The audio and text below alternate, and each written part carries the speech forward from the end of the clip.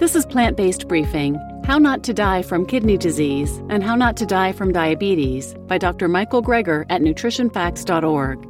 And I'm your host, Marian Erickson, and this is the 10-minute curated content plant-based podcast where I narrate articles from experts with author permission on a variety of plant-based and vegan topics. Today I'm reading two shorter posts, so still keeping it to about 10 minutes or less. They're both by Dr. Michael Greger of nutritionfacts.org. Dr. Greger is a physician, a New York Times best-selling author, and internationally recognized speaker on nutrition, food safety, and public health issues. He's a founding member and fellow of the American College of Lifestyle Medicine, and he's licensed as a general practitioner specializing in clinical nutrition. He's a graduate of the Cornell University School of Agriculture and Tufts University School of Medicine. He founded nutritionfacts.org, which is a non-commercial, science-based public service, providing free updates on the latest in nutrition research via bite-sized videos. There are more than 1,000 videos on nearly every aspect of healthy eating, with new videos and articles uploaded every day. I highly recommend you check out nutritionfacts.org. And one other amazing thing about Dr. Greger is that 100% of all proceeds he has ever received from his books, DVDs, and speaking engagements have always and will always be donated to charity. Now let's get to today's plant-based briefing. How Not to Die from Kidney Disease and How Not to Die from Diabetes, both by Dr. Michael Greger at nutritionfacts.org. How Not to Die from Kidney Disease.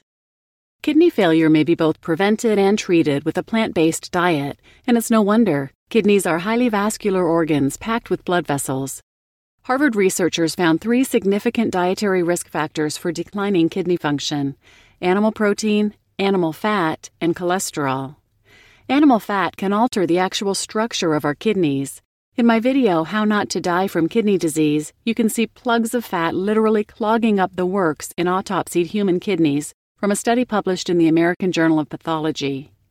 Animal protein can have a profound effect on normal kidney function, inducing hyperfiltration, increasing the workload of the kidney. Not plant protein, though.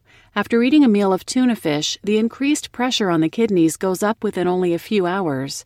We aren't talking about adverse effects decades down the road, but literally within hours of it going into our mouths. What happens if, instead of having a tuna salad sandwich, you had a tofu salad sandwich with the exact same amount of protein? No effect on your kidneys. Our kidneys have no problem dealing with plant protein. Why does animal protein cause the overload reaction, but plant protein doesn't? It appears to be due to the inflammation triggered by the consumption of animal products. Indeed, taking a powerful anti-inflammatory drug along with that tuna fish sandwich can abolish the hyperfiltration protein leakage response to meat ingestion. There's also the acid load. Animal foods such as meat, eggs, and dairy induce the formation of acid within the kidneys, which may lead to tubular toxicity, damage to the tiny, delicate urine-making tubes in the kidney. Animal foods tend to be acid-forming, especially fish, which is the worst, followed by pork and poultry, whereas plant foods tend to be relatively neutral, or actually alkaline or base-forming to counteract the acid, especially green leafy vegetables. So the key to halting progression of chronic kidney disease might be in the produce market, not in the pharmacy. It's no wonder plant-based diets have been used to treat kidney disease for decades. In my video, you can see a remarkable graph that follows the protein leakage of subjects first on a conventional low-sodium diet, which is what physicians would typically put someone with declining kidney function on, then switched to a supplemental vegan diet, back to the conventional diet, once more on the plant-based diet, and back and forth again. The chart is filled with zigzags, showing kidney dysfunction was effectively turned on and off like a light switch, based on what was going into their mouths. How Not to Die from Diabetes.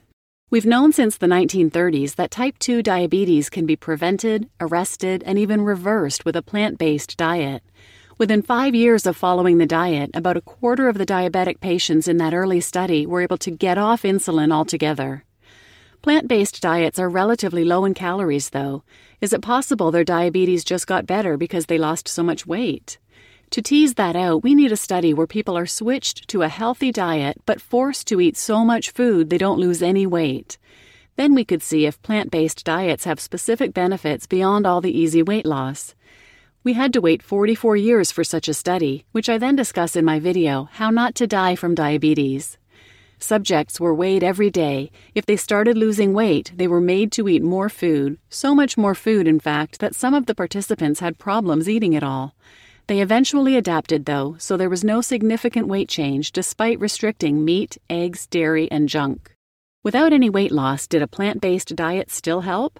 Overall insulin requirements were cut about 60%, and half the diabetics were able to get off their insulin altogether. How many years did that take? Not years, an average of 16 days. Only 16 days. Let's be clear, we're talking about diabetics who had diabetes as long as 20 years and injected 20 units of insulin a day. Then, as few as 13 days later, they were off their insulin altogether, thanks to less than 2 weeks on a plant-based diet, even with zero weight loss. It's astonishing. 20 years with diabetes and then off all insulin in less than 2 weeks. 20 years with diabetes because no one had told them about a plant-based diet. For decades, they were just 13 days away at any time from being free. In my video, I show data from patient number 15, 32 units of insulin while on the control diet, and then 18 days later, after switching to the plant-based diet, on no insulin at all. None. Lower blood sugars on 32 units less insulin. That's the power of plants.